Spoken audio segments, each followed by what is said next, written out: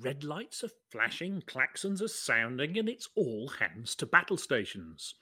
Why do these things always happen on a Thursday? This time, a bloody great fleet carriers pop right out of witch space directly in front of the Orbital. Or behind it, or, round the side. It's always difficult to tell in space, don't you think? Anyway, this one is covered with strange writing and symbols and has a sort of amateurish, hand-painted look about it. A squadron of Eagle fighters take off from the flight deck and approach Hutton. All those not involved in defence of the station are ushered to the shelters to await their fate. The Momus Bog Spaniel security detail are all growling and quacking excitedly, anticipating the opportunity to sink their teeth into the tender flesh of someone's arse cheek. Floor-mopping Guy has put a high shine on all the floors to simultaneously dazzle and unbalance the invaders. Outside, the Eagles have formed up to cover every approach to Hutton, and their leader, a small man with a Brian Mays haircut, Marty Feldman's eyes and a Mars bar stuck to his forehead, comes on screen and starts shouting things at the flight crew. The translator shows they are demanding landing permission.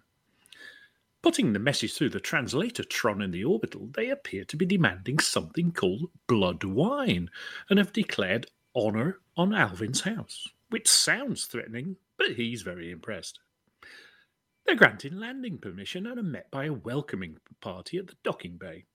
One glance at their weapons and docking crew break out the large spanners and give them a thorough thumping, at which point the latex masks are ripped off and a group of middle-aged cosplayers put up their hands in surrender. We'd forgotten that it was the Trek convention on the station tomorrow. Rather sheepishly, while they're all being patched up by Nurse Wyeth, a voice can be heard from the broadcast tower. Our mics are live.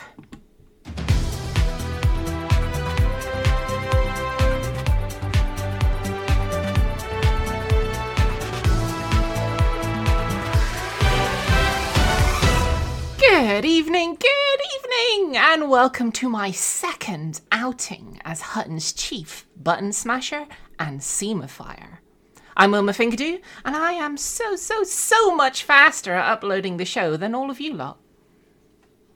And a good thing it was too last week, as it was a green room week, and that normally takes me a whole day to upload. If you remember.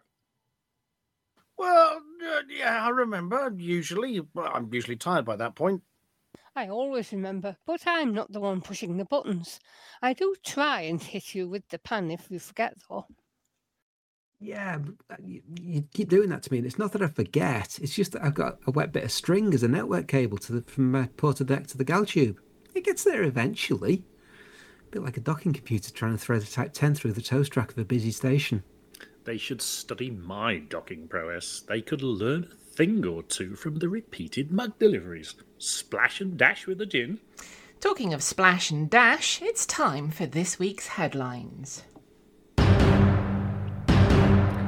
LCU's reinvention as a bit of a personal banker. Galnet nap swap as apology officer rescues Wotherspoon. Too hot, too messy, plods along. What's in a name? We ask the Alliance. Atrus is bringing us the latest from HAXWING. And Aleks Zuno's back, and indignant over the number 1,000.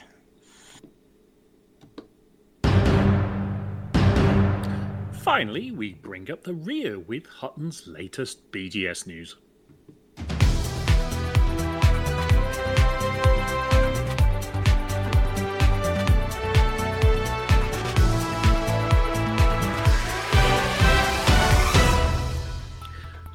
Tonight there was outrage in the LCU No Camp Like One campaign headquarters of LCU No Fool Like One presidential campaign, as the Bank of Zeons appear to have closed all of his bank accounts, citing his presidential bid as a risk to the bank and labelling him as a politically exposed person. LCU was swift to rebut the accusation, saying that any claims that he was exposed, politically or otherwise, were totally untrue. Unless, of course, you were talking about his last medical examination, in which case it was perfectly above board to have stripped in the manner that he did. Of course, the nurse performing the examination, part of the requirement of any presidential candidate to be a fit and proper person and definitely human, was admitted to a nearby infirmary and had to be given the smelling salts and a leaflet about PTSD. LCU did ask how he was supposed to know that all he had to do was to get a little prick, and the computer did the rest. Anyway, the closure of his Bank of Zeons account is said not to have been related to his exposure, but as a result of his ongoing balance being far too low for a political candidate, and as such they've suggested alternative banking solutions, including stashing it all on his own fleet carrier, stuffing it under a mattress, and isn't his wallet big enough for that little wad of cash? It has left LCU in a predicament where he no longer is able to access his billions acquired through vast amounts of exobiology and exploration, and a number of his clones having to borrow off friends. Political commentators have been fast to point the finger at incumbent President Hudson and have suggested that he has undue influence with the bank, ruling out all but the richest candidates, and by extension they mean Hudson himself, and of course ultra-squillionaire Rackham. LCU has fought back as he is working on a complex barter system where for every 1,000 leaflets delivered to Federation space he donates some of the Gnosis avian cheese, so rare, and to some so pungent, that very few people in the galaxy own some.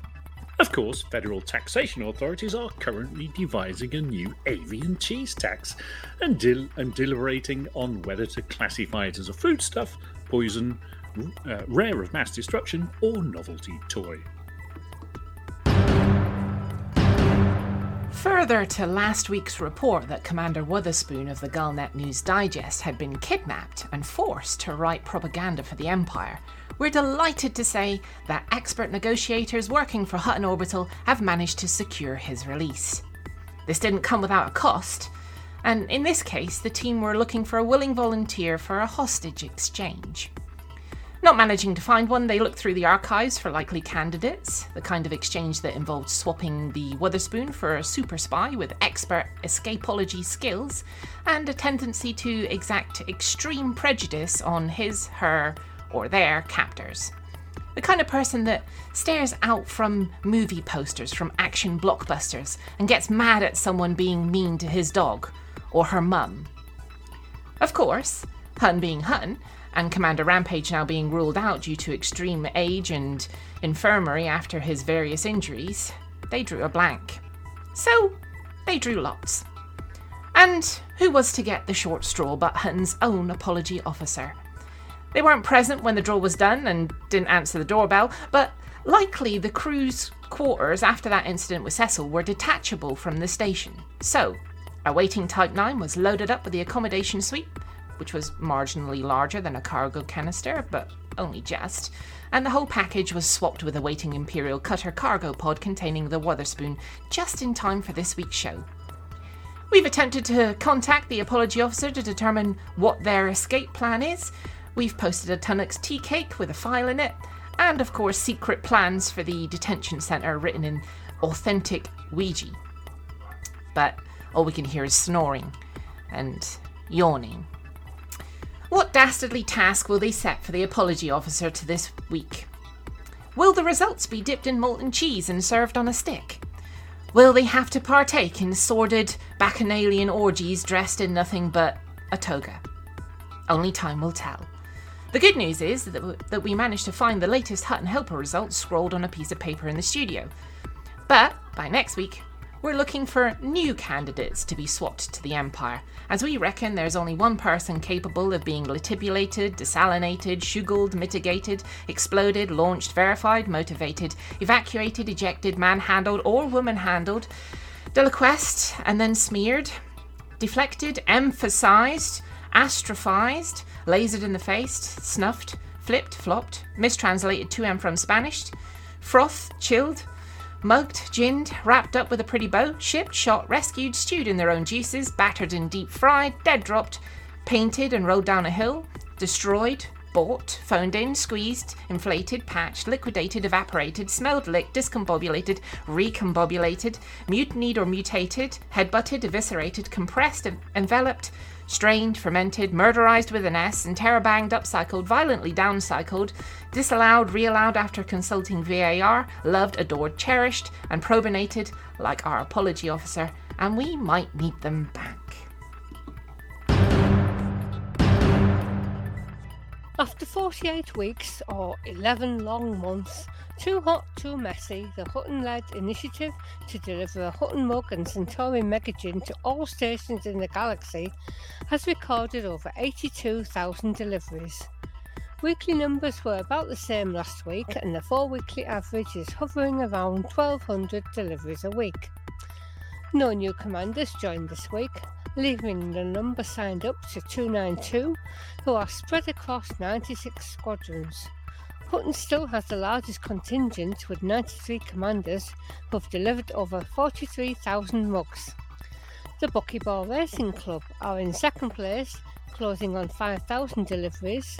The Winged Hussars are holding third, and not having moved in the week from 3,150, the Paladins are in fourth with 1950, the Order of 12 have over 1,600 in fifth, the Burpit are sixth, the Anti-Xeno Initiative are seventh, the Soteria Accord are eighth, and the Undead are ninth.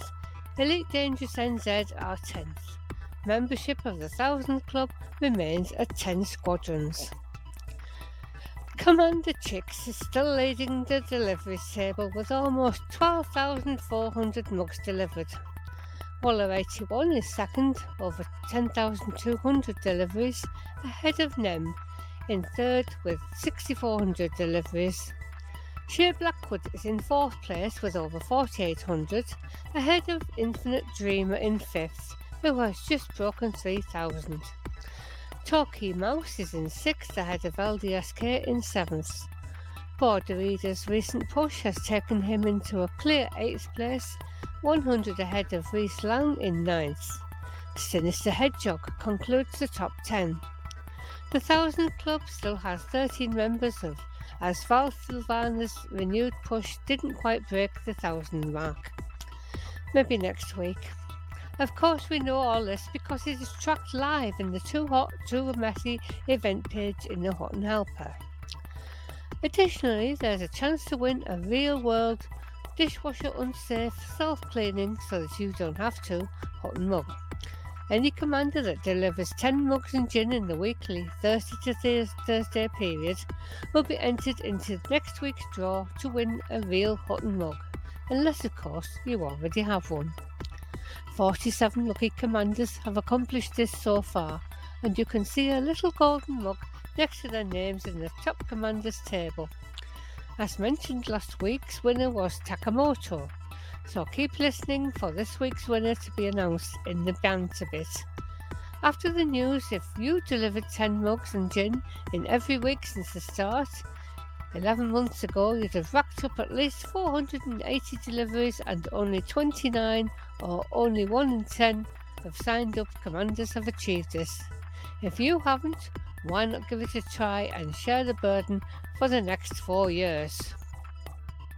In order to join the fun, you'll need to sign up by downloading the Hutton Helper from hot.forthemug.com/download, and then your mug and gin deliveries will be automatically registered for you by Antares' organic, non-GMO, soya-fed, low-cholesterol replicant hamsters, which might not be able to pass a Voight Camp test, but by using their set of very special skills, they will hunt you down and they will find you.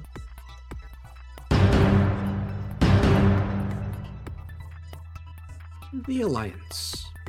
Normally devoid of the kind of political shenanigans that plague both the Empire and the Federation, has been dealing with a knotty issue after the resignation of one of its more high-profile figures after a bit of a scandal.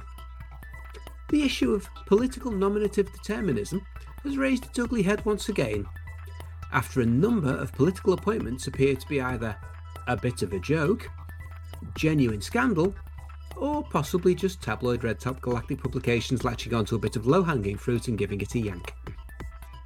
After Minister for Trade Gordon Flasher was accused of getting a bit smashed at the conference and living up to his name, causing a by-election in his home system after being banned from participating in BGS activities for 8 weeks, the finger has been pointed at a number of other dubiously named Alliance figures, including whether it's correct that Minister Rob Anybody should be in charge of the Exchequer, General Mayhem being head of Alliance Security, Temperance Smith being put in charge of Alliance Party organising, and of course Deforestation Kelly having oversight of the Green Party.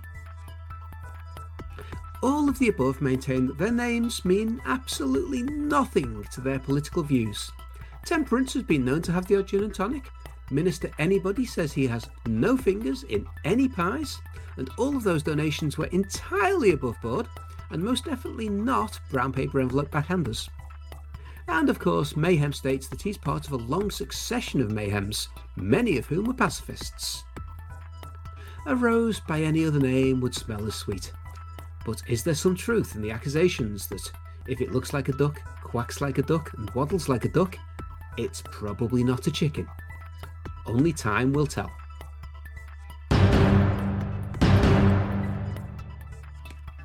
Good evening, truckers. Atrus 5060 reporting in with all the latest updates on the Thargoid War. 2 maelstroms have been reduced to below 100 systems under Thargoid control. That's a nice small number, isn't it? With the remaining maelstroms losing territory. Humanity's taking back control in this fight, and we've got the Thargoids on the ropes. I'm going to be first one at the turnbuckle. AX, or is it AX groups, including our very own illustrious HAXWING, yay, and our allies in MODE, or is it MODE, have been making quick work of the Thargoids, regaining territory at an incredibly fast rate. So fast I can't keep up with it. I'll probably have to talk to Alex later. The Thargoids are back under 1,000 systems under their controls, a little bit more on that in a minute, and we've once again limited them to no invasions this week, and only a handful of populated alerts. Oya and Haddad maelstroms have been pushed back dramatically. That's fantastic, that is. With only 30 systems remaining under control of the Oya maelstrom and 65 for the Haddad maelstrom.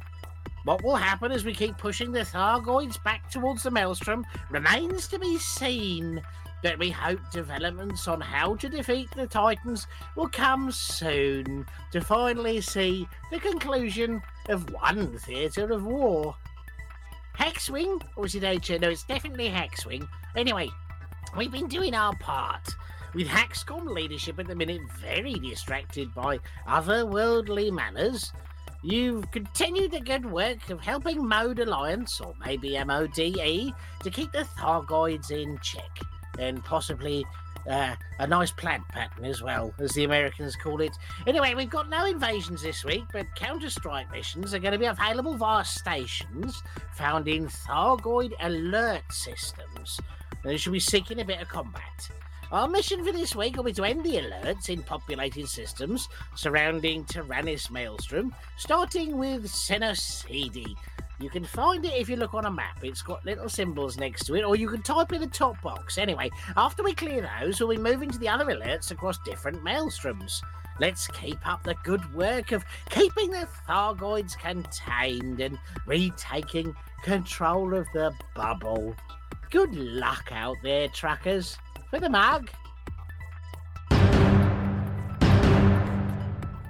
Our latest report from the Empire of the Fight paints a similar picture, though there has been a little argument about Galnet reporting the number 1,000 shortly before it was not 1,000 anymore.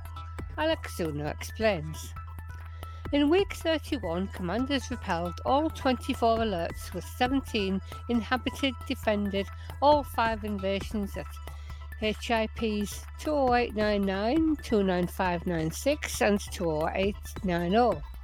Unctity and Coco O, and evicted 46 control systems with recaptures at Multi Kicks, Hicks 205, Hips 20509 and 24329, Visnero, Horseshoe, Col 285 Sector ZE-PC 6-11, and Vogel Mangle beginning recovery. That becomes a total of 75 systems won versus the meagre 24 attacks.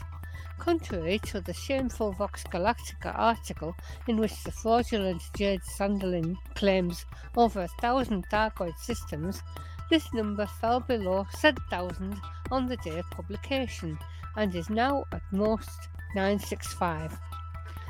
Maelstroms, Haddad and Thor were manipulated into losing 2 attacks each, and Lei Gong losing 4. So severe is our crippling of the Thargoid front that Maelstrom already is short 1 attack this week, and Lei Gong short 2. As warm thanks for giving much of your time on Thursday evenings to the distinct enjoyment of the Imperial Navy Mathematics Department, we invite the Hutton Orbital Truckers Cooperative to choose 1 or more Thargoid-controlled targets of reasonable strength for expedited eviction. Approximately, this could be 1 previously populated system at around 25 years from a light maelstrom, or 3 empty systems at a similar distance. However you decide, be it by asking the Hutton Anti-Xeno wing, your audience, or for Alvin to put Royal Port onto Galaxy Map, your choice named from the relative comfort of Studio 5 will be made very much alien-free by the weekend. Much like recent weeks, you could argue that there is bugger all of much interest going on in Hutton space. 6 systems are on the naughty step, and 1 minor issue is flagged on the Master Control Situation Display panel board, but more on those stories coming up. For the 3rd week in a row, we have 2 systems locked in a wooden spoon packed on 30. However, this week it's our old favourite Barnard Star dropping 8 points and Ross 671 dropping 5. Barnard Star has an election for 2nd place, which 10th Fleet are contesting, a warp ending, 3 infrastructure failures and a blight, all of which are causing Hutton Truckers to be elated. It doesn't take much, they're easily pleased. Ross 671 has a war tying up at over 1/3 of influence, so there's nothing much to be done in either system this week. Ooh. That sound means breaking news. Ross 671 has snatched the wooden spoon from Barnard Star between the start of the show and the BGS by losing 2 more points. Topping 3 points to 31, Stein 2051 has both an election and a civil war pending, which will tie up much of system influence for the forthcoming week. A war for 2nd place has just started in 36 Offiyuki, dropping it to 34. Terrorists are running amok in Y0855-0714, so ship in weapons to the medium pad at Yamazaki Landing and hand in any Hutton bounties you may acquire. Still maintaining its point-a-week upward trend, the notoriously hard-to-move Epsilon Indy has managed to soar to the anxiety-inducing heights of 38. The smelling salts have been deployed and more are on standby for next week. Keeping Indy company on 38 is LP525-39. At the overachieving end of the Hutton Systems table, we have no fewer than 8 systems on or above 60%, 2 of which are over 70. That means we have more systems outside the 40 to 60 zone than in it. Priorities this week are, if you want to truck something, and the answer is yes, you do, boost LP525-39 and Hill Pass Psi. If you want to shoot something, vaporize some terrorists in Y0855-0714.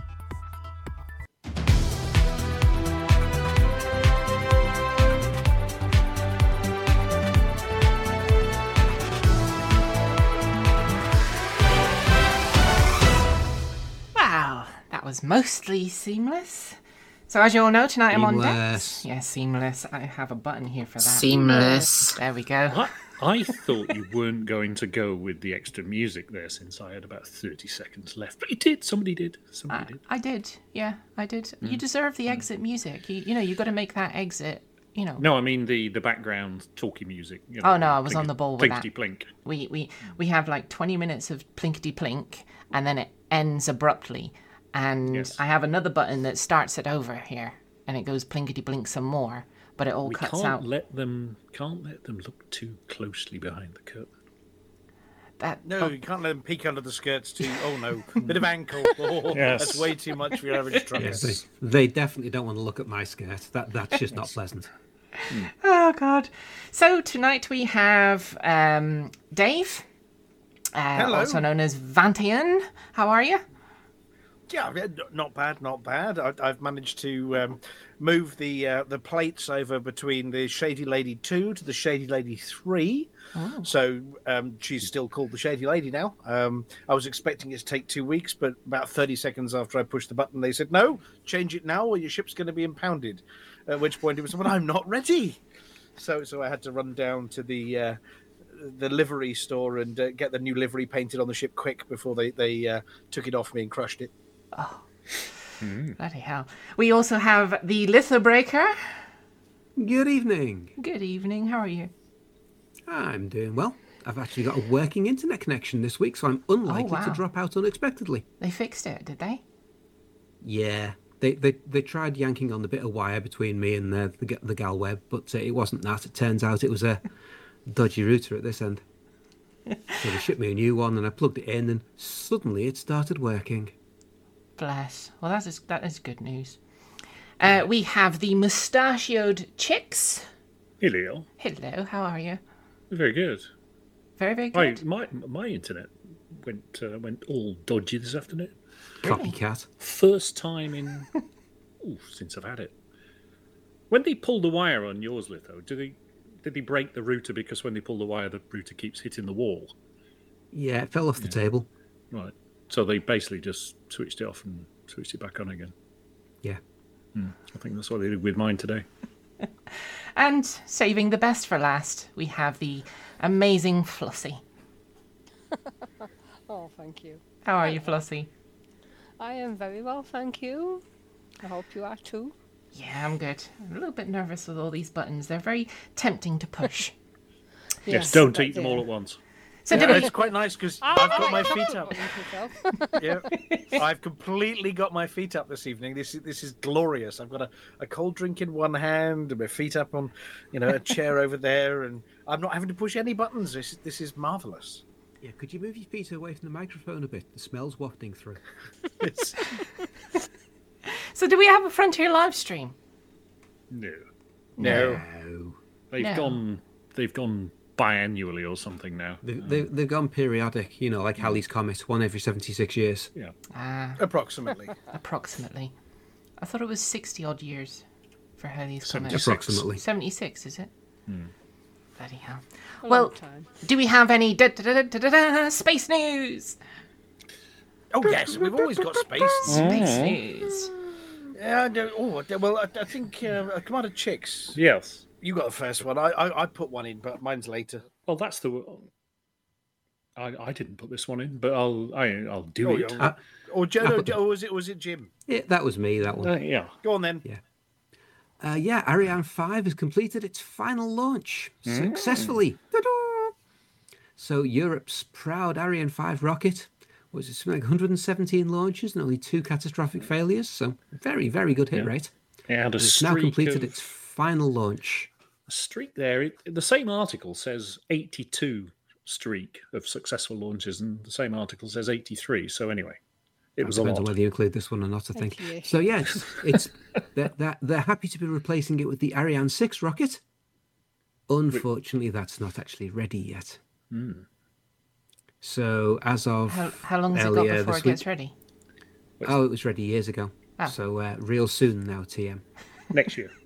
So what's different about Ariane 6 to Ariane 5? It's much bigger. It's got a different number on the end. Yeah.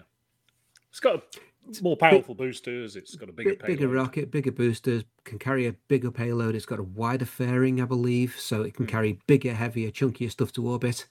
You still have to going to fold them out in space, though. It's not that big. And it's configurable for 2 solid rocket boosters or 4. So there's the 6.2 and the 6.4 variants. They use amazing names for these things. And the 6.4 can even launch 2 big chunky payloads at once.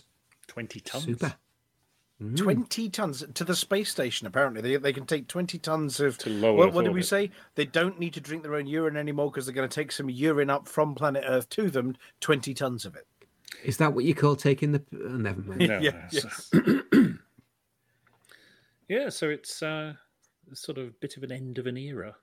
Yeah, it's been a good rocket, Ariane 5. It's been very reliable little space bus. If we all remember the other Christmas, Christmas morning, watching James Webb Space Telescope go up.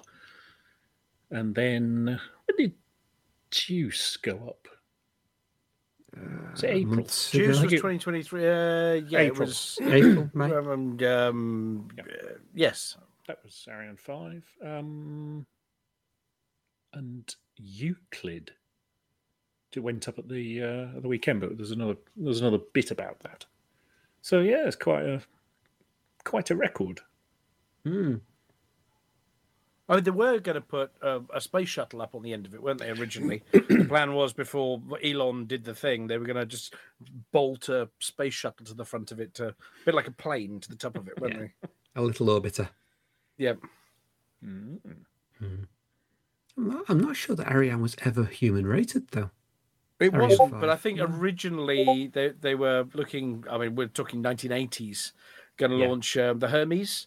I think if we grab the big scroll button right down, I think there's a picture of it, Amelia, down at the bottom of the article somewhere.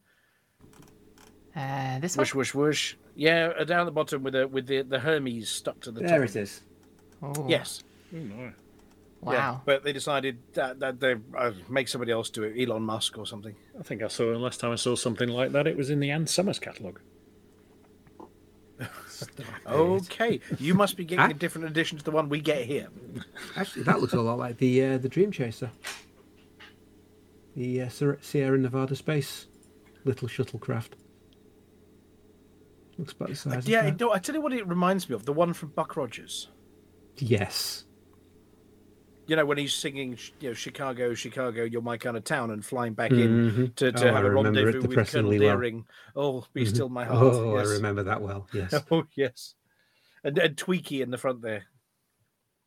Biddy. Yep, that's the one. Mel Blanc.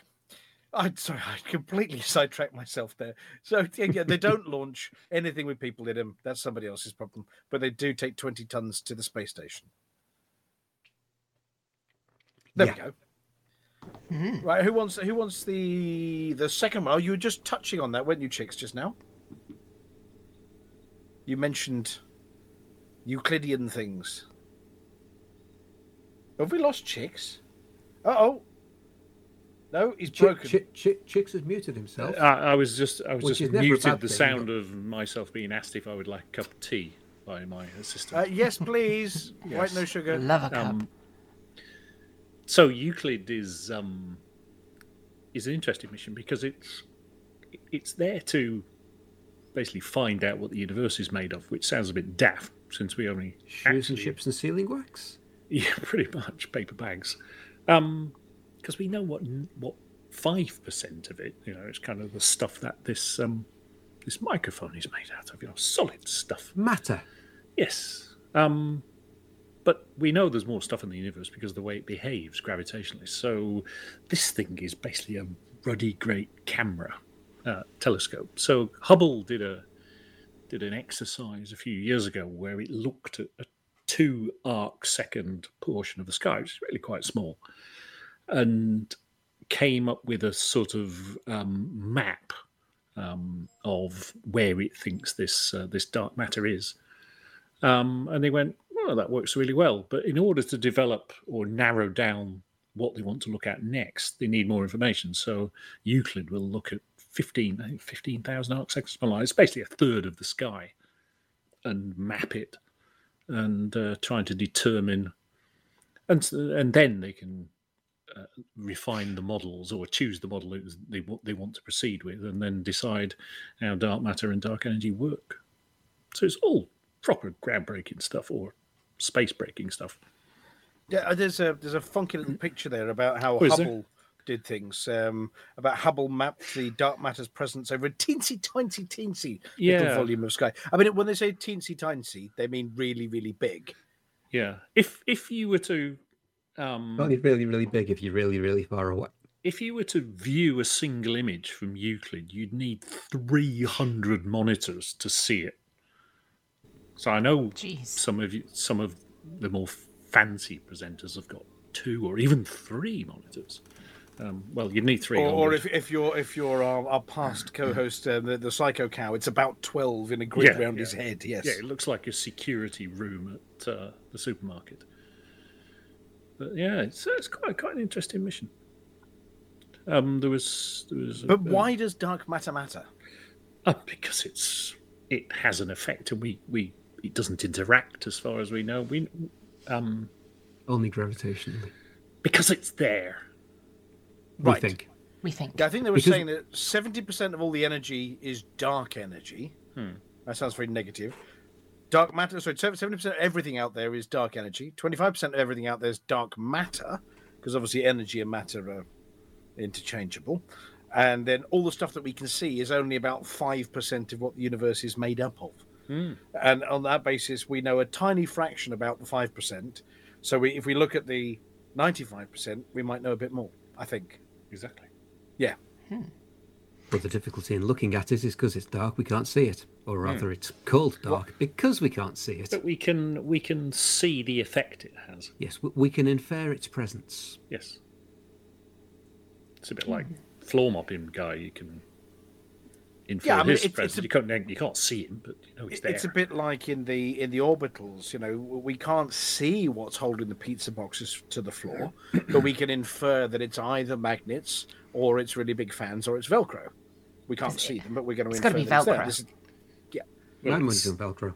Well, apparently galaxies have either big fans, Velcro, or magnets because they wouldn't be able to hold their shape if it wasn't for some scaffolding, something doing the do. And I think everybody's assumed this is what dark matter does. It does the do to make it look all swirly and cool instead of just being blobby and floaty about. That's a very scientific explanation. Yeah, well, I was paraphrasing for the benefits of my brain before it exploded. So I have a thing here saying early universe in slow-mo. So tell me about that. Well, I suppose as I put this one in here, I ought to mention it. They've been looking at quasars. Quasars? Yes, Cheesy, they've been the cheesy observing- ones. Yeah. No, the quavers. Quavers, yeah. They've been looking at quasars. These are the objects powered by supermassive black holes at the center of early galaxies. And they're using them to measure time. Eat me. Because they're really bright, which means we get to see them. And B, they're really, really distant because there aren't many black holes at the center of early galaxies that we've found yet. They're a long way away. Anyway, but quasars, they'd be expecting them to be lovely and regular. What they've noticed is that actually as they go further away and further back, everything getting slower and slower and slower. And so, I mean, to quote them, if you were there in the infant universe, as in a long time ago, 1 second would seem like 1 second. But from our position, more than 12 billion years into the future, that early time appears to drag. As in, when we observe the stuff that's really far away, because we're seeing stuff that happened a long time ago, everything seems to be slower back then than it is now. So time is speeding up as you're getting older. That's what it feels like. Yeah, because It does. quasars tick. It's Apparently. A bit like actually the true. BGS, quasars tick. But they've found that the tick isn't constant. Well, the further away you go, the tick is slower. So, yeah, they're trying to either prove or disprove various ones of Einstein's theories. But what they've now discovered is that if they look further back in time, then everything gets slower. It sort of shows you that Pulsar Watches was a really daft name back in the 80s. Oh no, Pulsar Timing Network is very, very, very accurate. It's No, I more mean those accurate than dodgy a- watches they used to Oh flog yeah, in the 80s. Yeah, the dodgy watches were dodgy, but Pulsars are very good at keeping time. Yeah, I mean they were looking at supernovae originally to work out or to confirm the slow motion universe back to about half of its age, but now they've got back to about a tenth of the age of the universe using this new method using quasars. But a bit like the Monty Python song there, as far as they understand, the expansion is going to continue, and it's going to get larger and emptier. That's the current theory. It's not going to go squoosh or another big bang or anything else. It's just getting bigger and bigger and further apart. And Heading to the big rip. Yep. In this ever-expanding universe. So yeah, quasars. Measuring time, stuff's getting faster. There we go. But That's really cool. slowly. That is cool. I've got some news this week. Ooh. I'm getting a co-pilot. Ooh. Do tell. Does this co-pilot have a name? Yes, her name's Mooncake. I'll just put a picture up on screen. Chuckity! I know, right? Chuckity! She's adorable. I suppose if, like Flossie and Chicks, you have no idea what a mooncake is or what chuckity means, fill us in. Come on. Well, there is a series that you can currently watch on Netflix, but I don't know for how much longer because it was written off by, what was it, Warner Brothers, I think it was. So it was written off as a tax write-off, so you can only see it for a limited time because Netflix still has the license to show it for the next, I don't know how long, so see it while you can. But it's a series called Final Space, and it's Is a that sci-fi... the one with Doctor Who as the bad guy? Doctor Who. Yeah, actually it The is. Scottish one. Yes, Yeah. Yeah, David Tennant does the voice of the Lord Commander, who's the ultimate bad guy. And yeah, Pictured now on screen, of course. I don't have a picture. No, no, that's the kid. There we go. Yeah. What you see here is Mooncake. Mooncake is she's a snowy Bengal, which means she gonna get big, and we have to have a harness kind for of her. Tiger, not a cat. It's a big cat. But it's a tiger. Yeah, she's leopard-like spots all along her. Have you tiger-proofed your house? Not yet. I'm doing it this week. We've got like 7 days. 7 days to get everything Bengal proof, not just kitty proof, Bengal proof, because she's gonna get big. She's gonna get big and maybe treat Sandrine as a snack. Yeah. We're not allowed to actually let her out like you would a normal cat. We actually have to take her for walks like you would a dog, and she's gonna have a special harness. And right. Well, otherwise terrorize the neighborhood, eat passing cars. Yeah. That kind of thing. That kind of thing.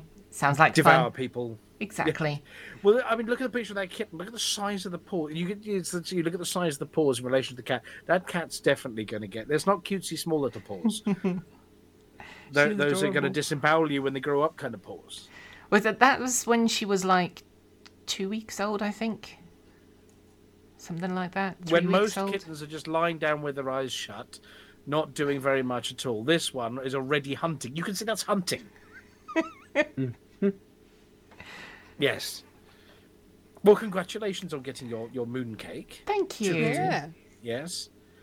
We need pictures, obviously, and they're Yes. perfectly acceptable to put them up on the Hutton pages. Well, particularly if Mooncake's flying spaceships and smashing rocks, or she's definitely going to be my co-pilot as long as she doesn't attack me in the process or attack the screen in the process. Do not spray catnip on the stream deck on a week that you're broadcasting.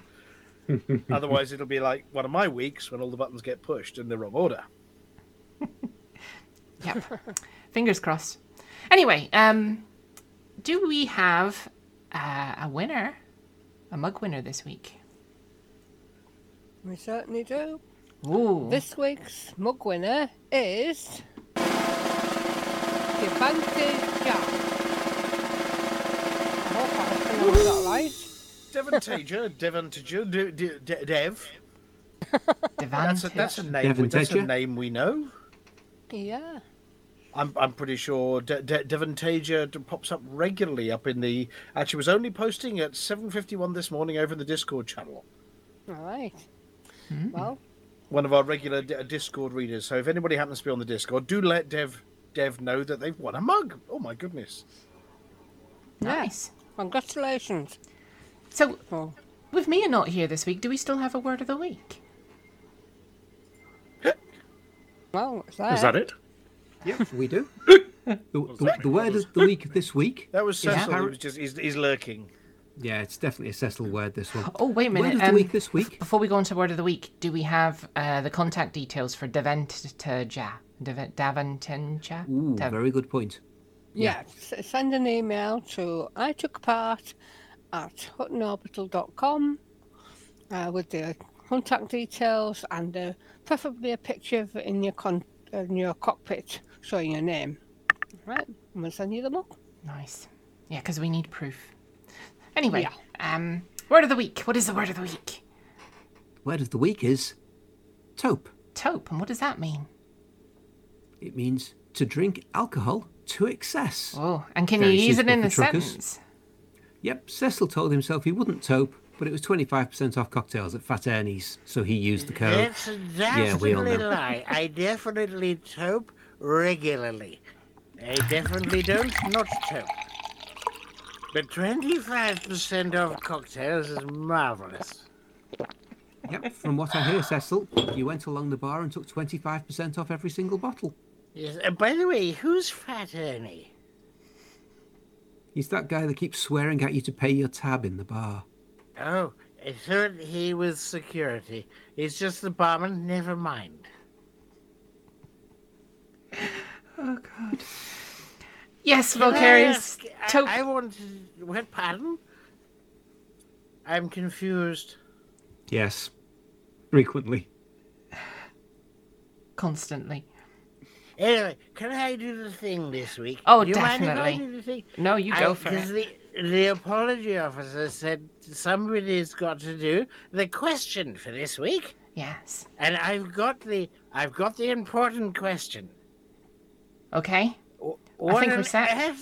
what on earth do you call an anteater in a snowstorm? Is it still Jeff? Reginald. Jim. No, that's my bowls team. No, you give up? Aha! I've Go beaten on. you. Winston. It's no, he's on the darts team. It's a Blizz Aardvark. Aardvark! Right. Okay. Put him back in the box, quick. Right. I suppose just in case Amelia's not ready. Amelia, you ready with the buttons? Oh, yes, yeah. And Flossie, are you ready with the words that go after the buttons? I am, yes. And have we got a Vulcarius proof intro, or have we got the original intro? The original. Well, so no, tough Vulcarius. Yeah. Oh, what? The Yes. original, the short version. The short version of Vulcarius. You heard it last week. You can't have your way every single week. So, Maestro and Maestress, please take it away.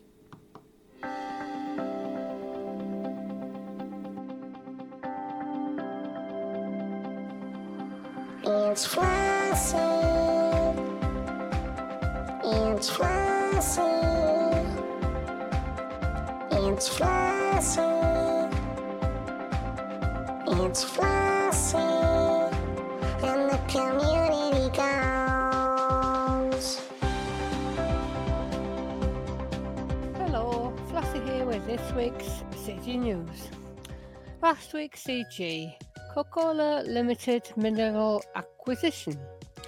Finished 3/4 way between tiers 1 and 2, with 297,860 units collected by 804 participants.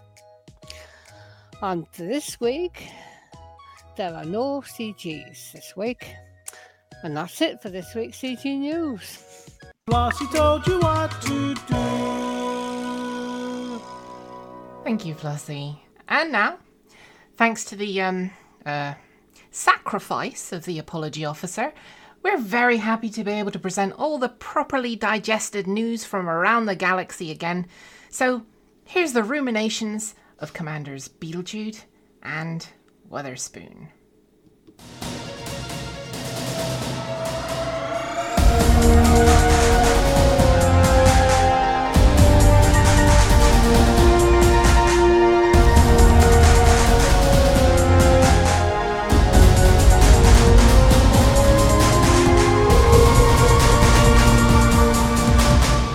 Galnet News Digest, 6th July 3309. We read the news so you don't have to.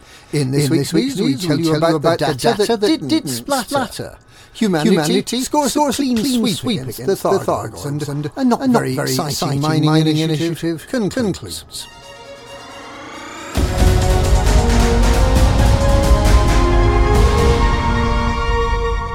Commander LCU No-Fool, who's standing as a writing candidate for the forthcoming presidential election, has issued a statement following the complete failure of any of them in Reinvention to collide with each other on Tuesday night. Having predicted that moons 8B and 8C would collide, potentially flattening the data and socio-settlements under millions of tons of rock, and after demanding that the Pilot Federation mount a full-scale megaship evacuation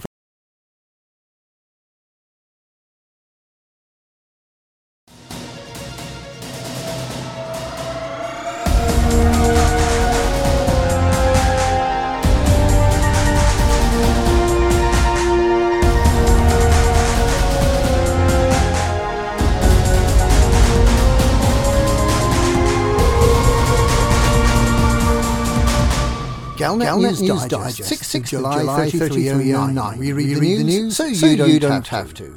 In this week's news, we tell you about the data that didn't splatter. Humanity scores a clean sweep against the Thargoids, and a not very exciting mining initiative concludes.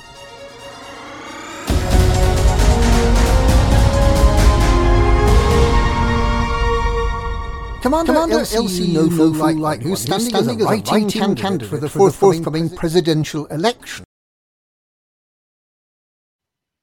Hello. Oh, we seem to. No, see, that's probably my fault. I've probably wired up the A to B and the B to C and the C to D. And oops, terribly sorry. Amelia is currently crawling under the desk, finding all the wires that I put in the wrong place and trying to fix them. Amelia, update from you. Has anything caught fire? No, it all seems standard. It all seems standard. Well, I can't figure out why it's echoing. Do you want to give it a go, or shall I? I think I may have a backup copy here that I can hit the magic buttons on if you get stuck. Yep. You know what? Let's try your magic button instead of my magic button. I'm just going to go and find it, and I've no idea on the volume levels or anything else. But let me see whether. Right, everybody, tell me whether this one works.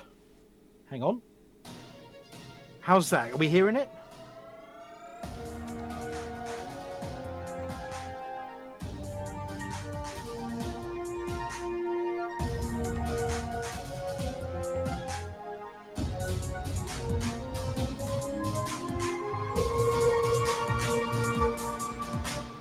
Galnet News Digest, 6th July 3309. We read the news so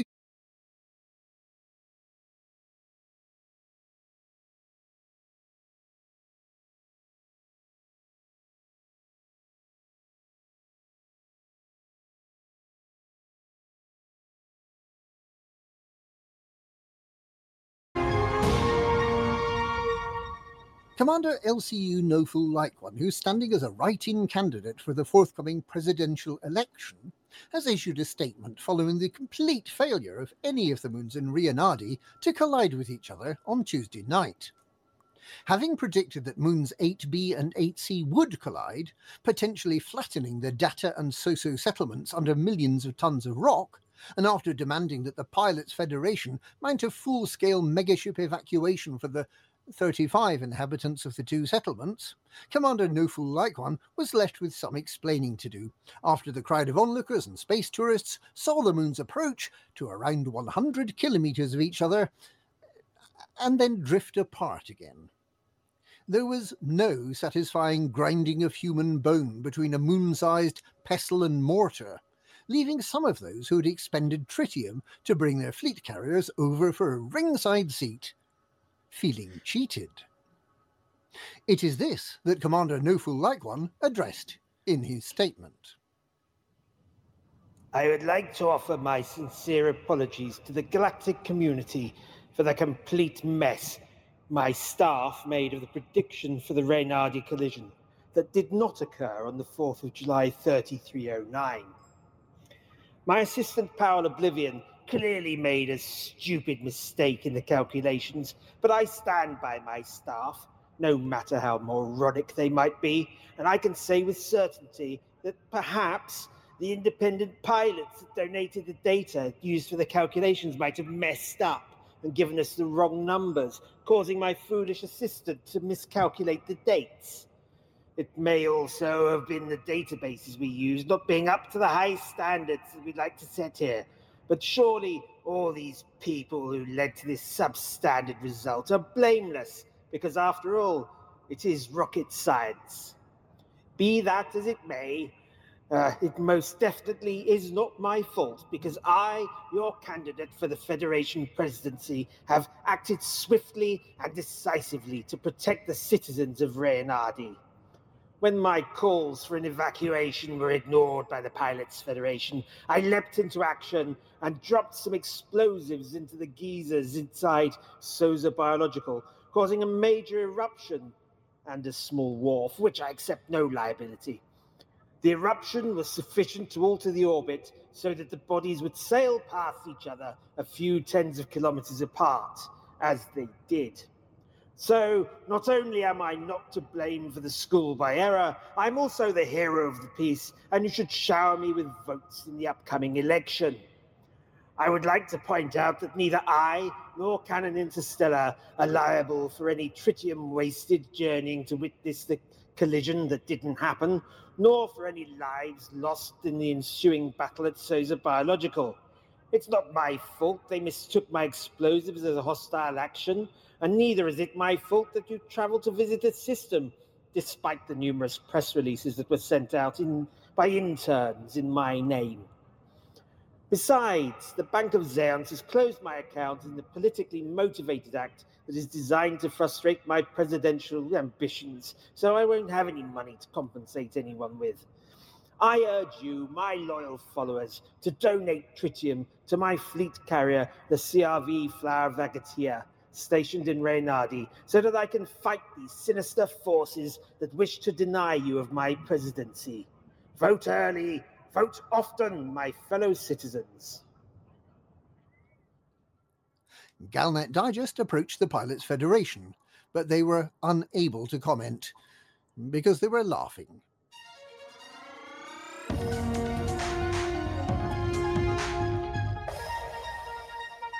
Commanders fighting the invading Thargoids managed to completely foil the aliens' plans this week, with all the alert systems and all the invasion systems cleared. This means that there are no invasion systems this week, and the 32 alert systems has already gone down by one, as pilots got to work sampling tissue and otherwise bothering the celestial starfish of doom early this morning. The Thargoids lost control of another 46 systems, leaving them with 925 star systems, of which 146 previously had a human presence. They've lost nearly a quarter of the systems they held at the beginning of May, leading some to question whether we need to attack the Maelstroms at all. Perhaps we can just push the Thargoids out system by system, the old-fashioned way.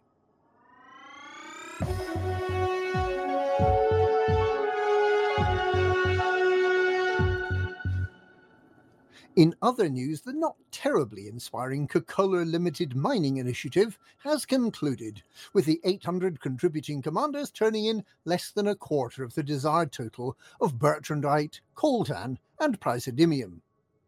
Paul Dyson of the company put a brave face on the limited success of the appeal, thanking pilots who participated and promising that the proceeds of the campaign would go to a very worthy cause.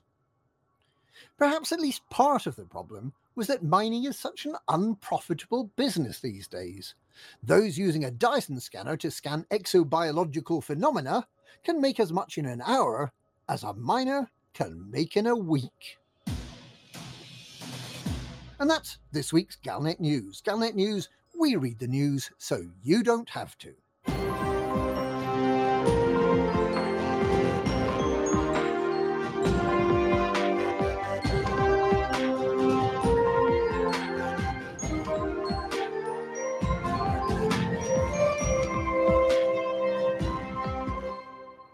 Thank you to Beetlejuice and Wotherspoon for that.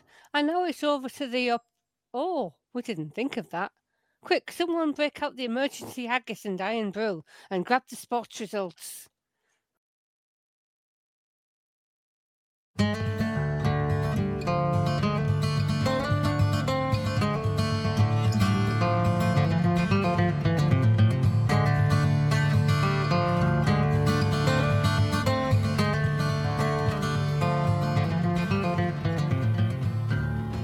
Welcome to the Hutton Helper results, not this week presented by the Apology Officer. It's me. The Hutton Helper results are sponsored by the Hutton Helper, the only third-party resource to come with models of all your previous ships for your fleet carrier ready room. This week, we have the following events. The Final Frontier Shield, the 10 tons of triples, 50, Mug Winners Cup, or Cup Winners Cup even, the 5-year mission to gather, engineering mats challenge, the Klingons, thousands of them, Deja Vu trophy, the Kobayashi Maru, this is not a drill survival challenge, the shuttle to the planet of lightning storms and volcanoes, what could possibly go wrong, extravaganza. So, may you be forced to live long and prosper. The Hutton Helper results are: the Burke jumped 43,000 light years to come first in distance travelled. Old Ed sold 39,000 tons of cargo. Rinser and Cymru is top mission runner with 390 mission points. Again, this can't be right. Mike Castiglione handed in 95 million credits worth of bounties. Dart Virtual handed in 617 million credits of combat bombs. And now we know where they got them. Dart Virtual destroyed 304 Thargoids. And Schrödinger cats may or may not have delivered 423 people to their various destinations. So decals this week for Mike Castiglione and Schrödinger's cats. Please email itookpart@huttonorbital.com and arrange to collect your Hutton decal kit, which this week consists of a Hutton decal nested inside another Hutton decal. Nested inside another Hutton decal. There have been 10 Hutton runs by 7 commanders in the last 7 days. They are High Job with 3 runs, fastest being 1 hour, 23 minutes and 35 seconds. Steak Typhoon, now there's the name, 2 runs with 1 hour, 24 minutes, 1 second. Enzo Wingnut Picado with 1 hour, 24 minutes, 11 seconds. Dwight Schroeter with 1 hour, 25 minutes, 34 seconds. The Bandicut with 1 hour, 32 minutes, 46 seconds. Famous Grouse RVD with 1 hour, 38 minutes and 34 seconds. And Steve King, who managed 24 hours, 1 minute and 4 seconds, probably having done a shoop of lame. Yes, Steak Typhoon's second run took 1 day, 19 hours, 33 minutes, 10 seconds, which puts them in second last place, beaten only by Impala Mark's time of 4 days, 15 hours, 15 minutes, and 1 second. And as is always the case with this report, there's a whole galaxy of stuff out there needing deep breath time.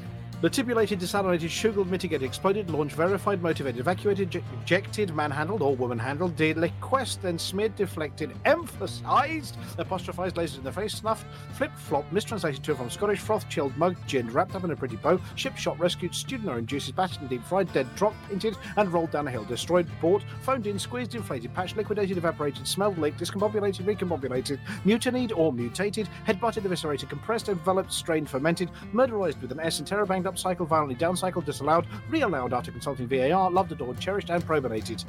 And, deep breath, you can earn yourself a very fetching Hutton decal for doing it. To get involved, you just have to go to hot.forthemug.com and download or sign up for the spectacular Hutton Helper, available in 3 pervasive formats. Let's face it, anything has to be better than covering for the Apology Officer on their week off, or being sent to Rurapente for not paying your parking tickets. Anyway, that's it for this week. Back to Studio 5.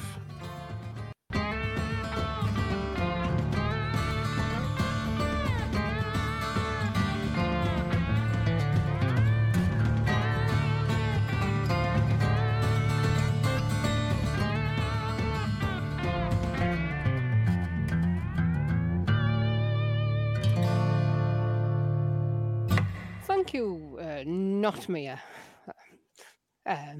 Now we go to Amelia Hawke for the Galnet Race Digest. You are about to listen to Amelia Hawke. She tries all the galaxy's most dangerous rare items, so you don't have to.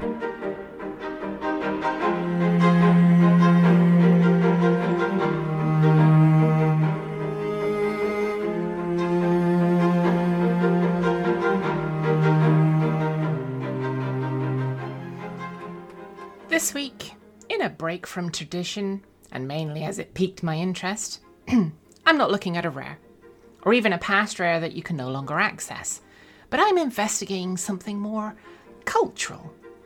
The practices of worlds long cut from society, havens for ancient explorers that have been locked in their habitation domes and on landscapes that other explorers haven't seen for centuries. This week, I'm going to delve into the icy wonders of Orescu, in search of a little warmth. Nestled within the depths of planet B4b, a colony of deep space explorers reside in surface domes.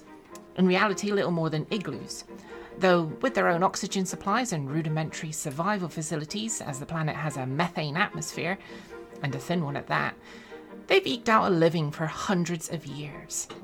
Having crashed on the planet's surface and salvaged their long-ranged exploration ship, they've built their own pocket civilization, untouched by their fellow man, or woman, for an awfully long time. In more recent years, with the ease by which ships can pass through the galaxy, and visited by fellow traders, explorers, and of course the odd mug and gin delivery, their civilization and unique identity has survived, and there's one aspect which has achieved an element of fame, or notoriety, throughout the galaxy. The inhabitants face a bone-chilling predicament when it comes to matters of the heart and hormones. It seems that the freezing cold climate has made traditional interactions quite the frosty affair. If you can picture methane tundra living humans, layers upon layers of clothing shielding their delicate physiques, for this is a low-gravity planet, the distance from a nearby star being just enough to give them power via solar panels, the materials for their habitation modules being rare, and living in hand-hewn but sealed tunnels under the surface. Day-to-day life, they manage well, especially with the tourists that come to stay in the methane ice hotels. But when it comes to their own interactions, love and love and innovation, they know no bounds, even in the harshest of environments. In the quest for warmth and intimacy, the indigenous inhabitants of Orescu have devised their own peculiar and, dare I say, downright quirky mating traditions. The extreme conditions certainly present unique hurdles for the inhabitants in matters of intimacy. The freezing temperatures can have some rather comical and at times inconvenient effects on certain parts of the anatomy. For starters, the Orescuians must contend with the risk of their vital appendages succumbing to the intense cold. In such freezing temperatures, one can imagine that certain extremities might become susceptible to frostbite, or, to put it humorously, snapping off like a frozen twig. Maintaining a delicate balance between warmth and the desire for connection can be quite the juggling act. To counter these challenges, the Orescuians have become masters of layering clothing, fashioning specialised suits that provide optimal insulation. These multifaceted garments not only shield them from the icy winds, but also feature strategic heating elements to ensure that their vital anatomy stays warm and functional. Think of it as an intergalactic fashion marvel, keeping love alive whilst warding off the hazards of frosty conditions. Additionally, the Orescuians have developed ingenious methods of pre-warming their intimate spaces before engaging in romantic encounters. They utilise a variety of heat sources and warming techniques, ranging from cosy blankets and heating chambers to portable heat packs strategically placed in their attire.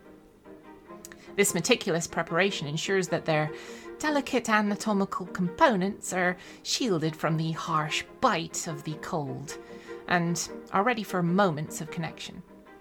However, let's not forget the humorous mishaps that can occur when navigating these unique challenges. In the midst of passion and eagerness, the Orosquivians might find themselves unintentionally stuck together due to the freezing temperatures.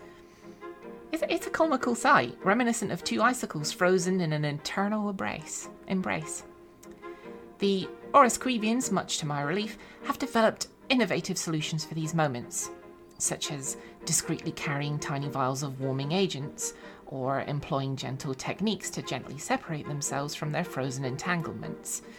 It's all part of their adventures and humorous journey to find warmth and connection in the face of extreme cold.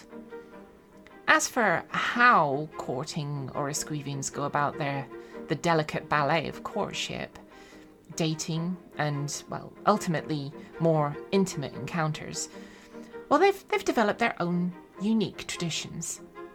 First, I encountered the curious case of the Orosquivians' fluffy warmth tango, inspired by the tender courtship rituals of penguins.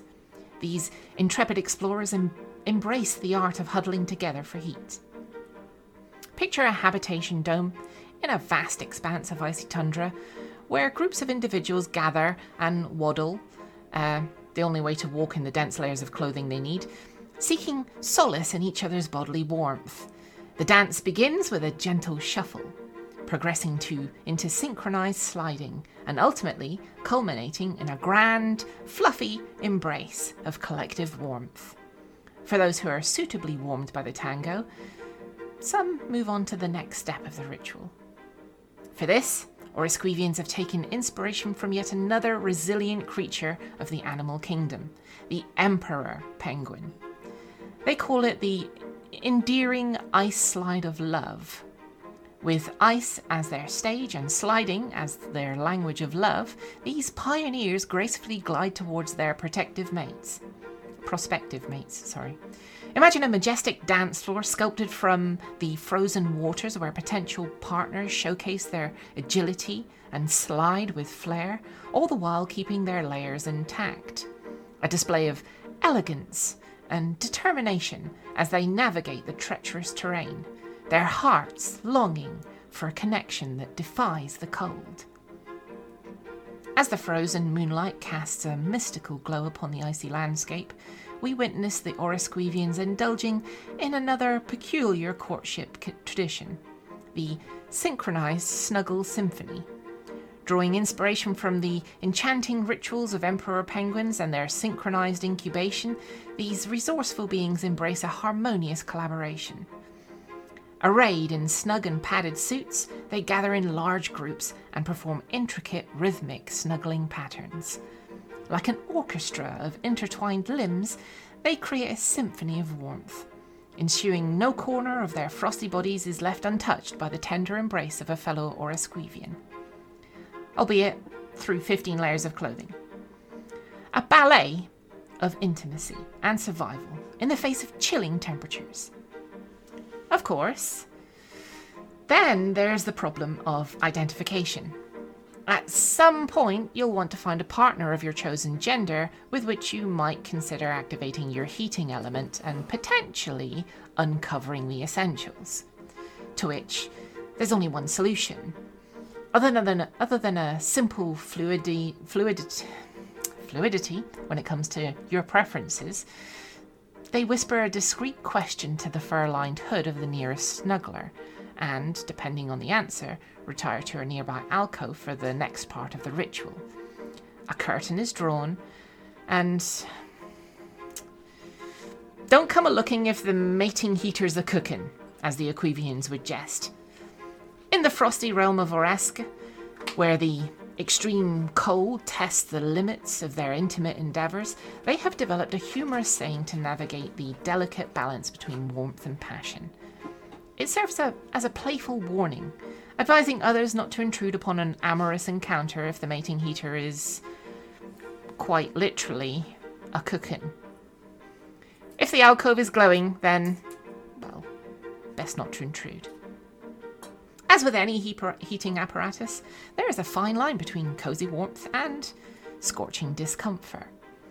So, when a passionate rendezvous is in progress and the mating heater reaches its optimum temperature, the Orosquivians jokingly caution others not to intrude, as the temperature might be a little too hot to handle. It's a playful reminder of the delicate balance they strike between the desire for warmth and the need for personal space during intimate moments.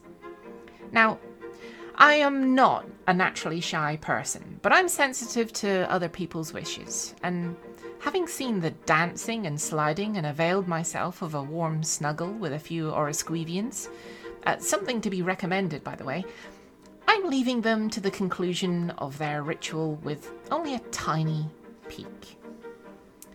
I was given the honorary job of carrying the teapot of warm water to separate any couples that forgot to activate their little heaters, and have very discreetly poured it in the direction of any exposed flesh that has become frozen to someone else's exposed flesh. I averted my eyes, of course, didn't check the temperature, which was a minor problem and caused one young man to squeak in horror and give off a smell of freshly boiled frankfurter, but no lasting harm. I hope. This is Amelia Hawke reporting for the Galnet Rare's Ritual Report, and I've witnessed the Orosquivians getting up to all sorts of things, so you don't have to hunt on Galweb and then have to delete your browser history before someone catches you.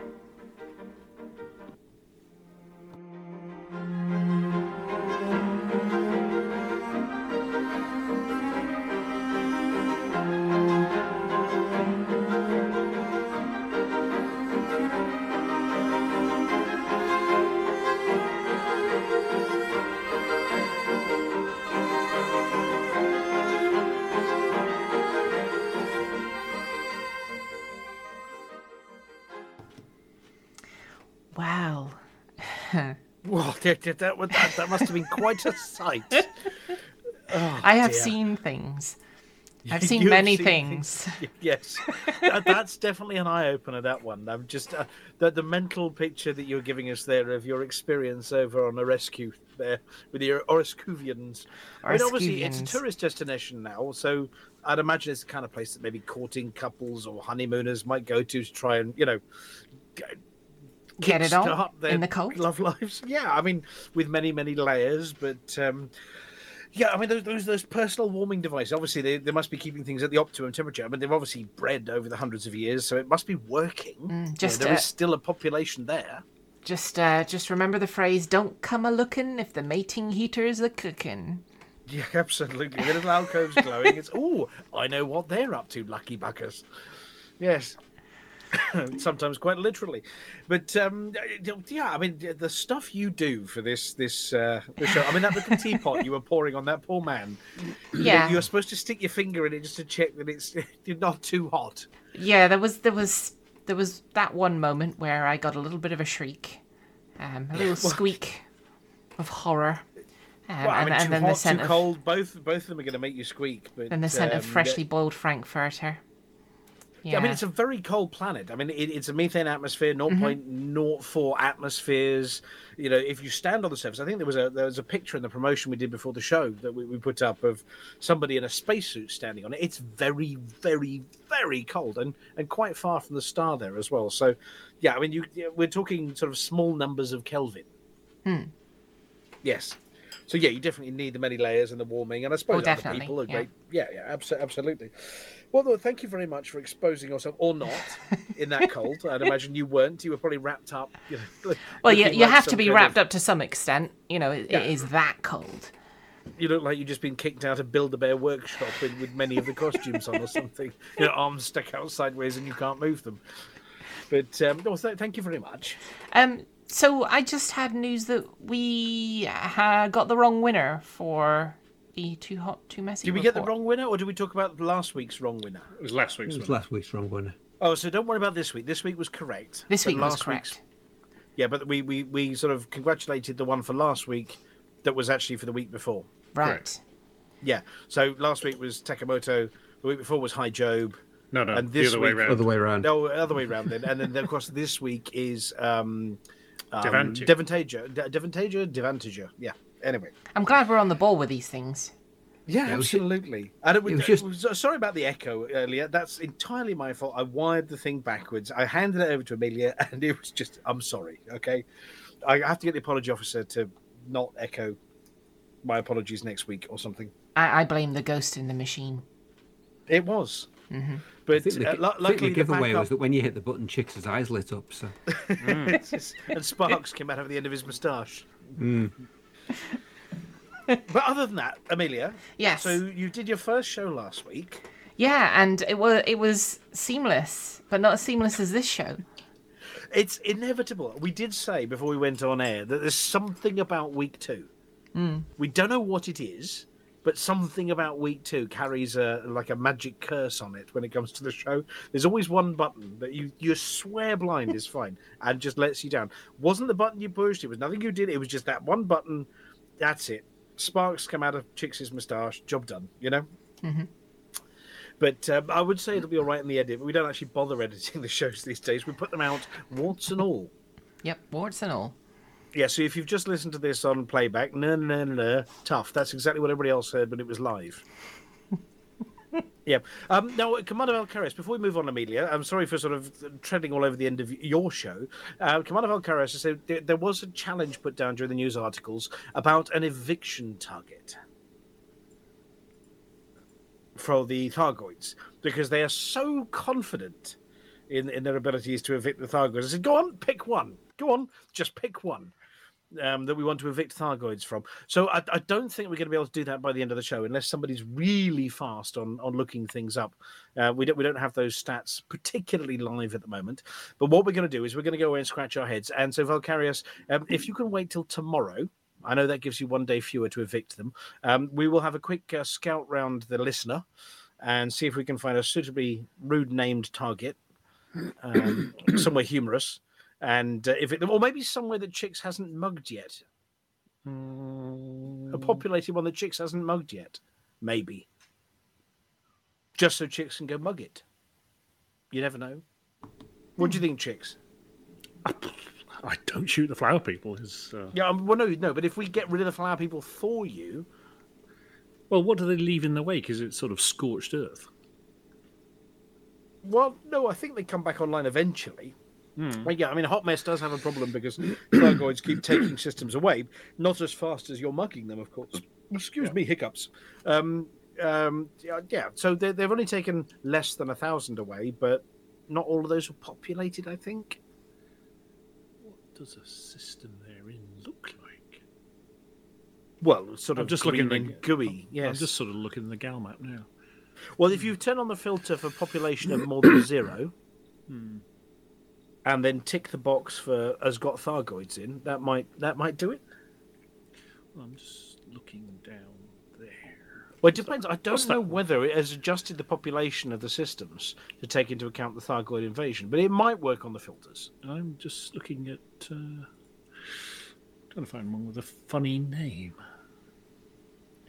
I was curious actually whether Vasupari is pricking my interest. Vasupari. Or Omumba. Omumba.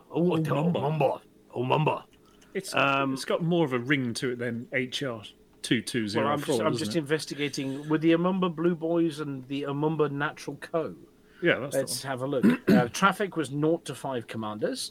It's currently Thargoid controlled. It's got a lovely hydroponics garden. By Boozer. Now, Amelia, do you have a button for Inara wired up on your magic machine? I don't. No. Oh. So, yeah, go natural holding, go cultivation holding, Gamma orbital, Mesa. It's got quite a lot of stations in here, actually, Commander Chicks. The Fretchit Penal Colony. Volcari says that one's too close. Oh, 13.6 light years, too close. Too close to what? Well, I think Valkyria said 25 light years. If we do one at 25 distant, then it's hard work. If we do 3 close or 1 far away. Okay. Three uninhabited or 1 inhabited. That's about 25 light years. Yeah, about 25 light years. One that you haven't mugged yet, especially for you. 25 light years from what? Well, actually, I'm just From the going. While we're maelstrom. doing this, Amelia, do you have your? Are you able to program your sources in? Sources. If I send you a source, I'll be with you in a your minute. magic I've just been interdicted. yeah, Hold while on. we're doing this, I've just sent you a link over there in the chat channel. Okay, let me see if I can do this. Yes. It's in the that chat there. You know that one. Yes. Let me see if I And can do that this. should let you interact with it and click on it and things. Hold on 1 second. Doing the thing with the Oh, stuff. I don't know whether it lets you click and type, but that brings up Omumba. Yeah. But if that's too close, right, I've evaded the interdiction, so I'm going to take a look. Allegiance Thargoids. So let's have a look for state brackets Thargoid controlled. Okay, I've got it up, I think. You've got that Is one up. this- So that's the Omumba system, yes, with the Omumba. bodies and stations. Now, are you able to type when you click on the searchy box? Does it let you type in your interact thing if Chicks comes up with another one? How about Wangquan? Ooh, Pardon? Wangquan. Let's have a look at Wangquan, shall we? Can you type in Wangquan? Are you good at Wangquan? WA. Hang on, I've put it in the chat there. WANGAKWAN. Wangquan. Wangak. Wangquan. Yes. Let's have a look. Wan. Allegiance Thargoids, Thargoid controlled. How's that one for Valkyrius?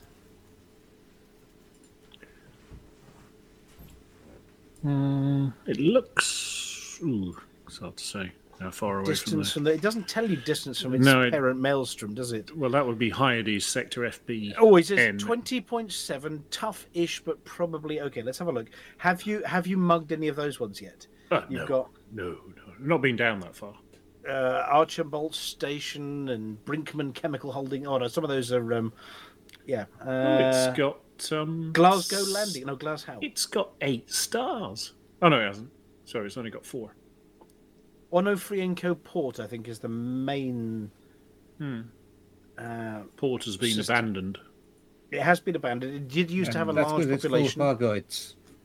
Yes. Similar stations have Archambault Station, Jordan Holdings, Planetary, and Uflin Station. Outpost brackets, civilian brackets, abandoned. All of which are 317,000 light seconds away from the primary star. Lovely. Sounds perfect for chicks. Yeah. So, Valkyrius, if it's okay with you, I mean, if you want to evict them from Wangquan, that'd be absolutely lovely. How soon do they come back online? Well, we're going to have to ask Valkyrius that one. There you go, Valkyrius. You're in chat at the moment. So when you've evicted them, I think there's a natural ticky timer that goes off until they're back online. But I'm sure Valkyrius can tell us in a second. But thank you very much, Amelia, for managing to plop that one up on screen for us. That's my pleasure. 4 weeks. And I've noticed it does the white background as well. There's a secret trick as well on these to change the background. Apparently, recovery is 4 weeks, but then Astrofail says currently under 7 days. So somewhere between 4 weeks and 7 days, it comes back online again.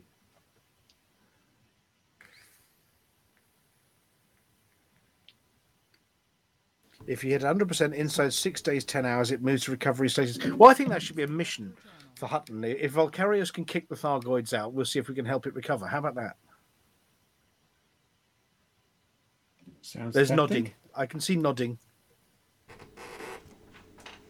That's the chicks nodding off. Yeah, Well, and this then would be a CCCG, Flossie. I've got mugs to deliver.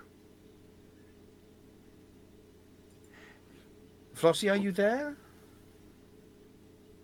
So Or is No, Flossie vanished? Flossie's Oh. vanished. Flossie dropped out. Hang on a second. Hello, Flossie, you vanished. Yeah, back. sorry. I did. Oh, sorry. I did say in the chat that I was. Oh, terribly sorry.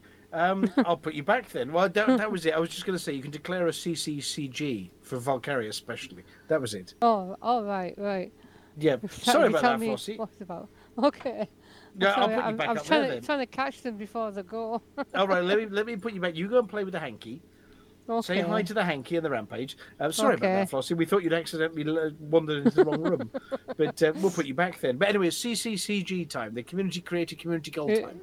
Right, you'll have to tell me what, because I haven't got a clue. I don't know what Yeah, it's well, about. we've got 4 weeks before you have to declare it. Right, okay Right. then. Bye-bye again then, Flossie. Okay, Yes. bye. Well, there you go. We've answered Volcarius's question on the fly, Amelia. Mm-hmm. Do you get gold? Do you get a special star on your your button pushing badge for that one? Ooh. One of I those. like- is it Vantian's gold? randomly thrown you some content you weren't expecting, and you put it on screen. Is it a gold star? Oh yeah, definitely. Oh, nice. It's a wandering star. I thought it was I'm a not even twinkle, going to try and twinkle, sing little that star. song with a bass voice, but yeah, yes, I know Hobart can. Anyway, right, Amelia, as it's Yes. your show, Uh-huh. you don't get to do the shouty bit. That's but fine. You have to introduce the shouty bit. Yep, that's good. Who wants so I'm to do gonna the hand back shouty over bit? to you now. Who Well, wants we to do all the shouty bit then? We all can. Okay. All right, then get ready, Apart from guys. you, because you're introducing it. Remember, project. Project. It's all in the chest, in the throat.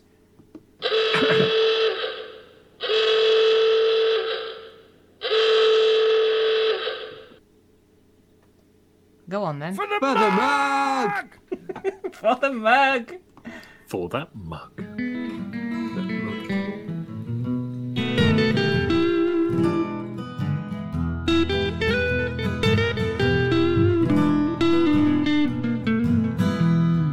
Journey too long, no cargo too small. The profit margins never really mattered at all. We're gonna take the cargo where it's needed today.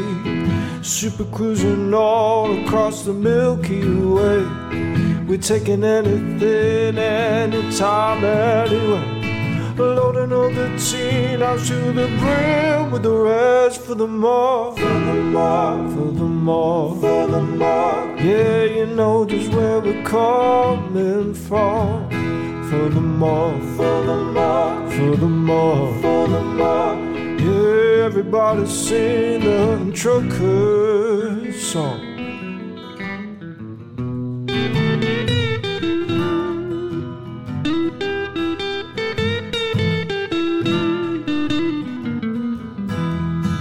Flossie always seems to crash into the sun.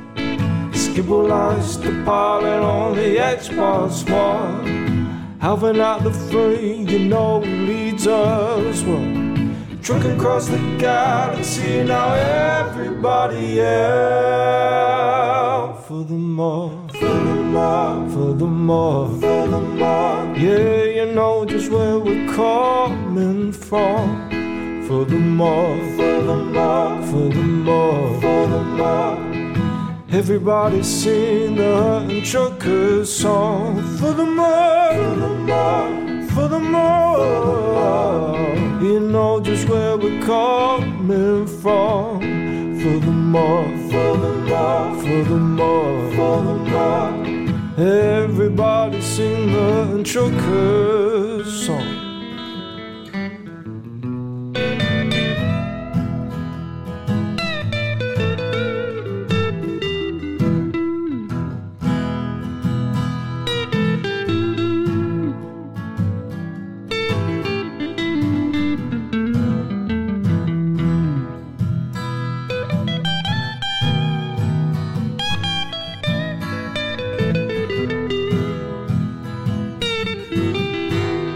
So give me a large path that I can land on, and I'll give you cargo and sing you my song. No point 22 light years to go, cruising to no journey too long, no cargo too small. The profit margins never really mattered at all. We're gonna take the cargo where it's needed today. Super cruising all across the Milky Way. We're taking anything, anytime, anywhere. So Shout it out loud, like you don't even care for the more, for the more, for the more, for the more. Yeah, you know just where we're coming from. For the more, for the more, for the more. Everybody sing the Hutton Truckers song. For the more, for the more, for the more. Yeah, you know just where we're coming from. For the more, for the more, for the more. Everybody sing the Hutton Truckers song.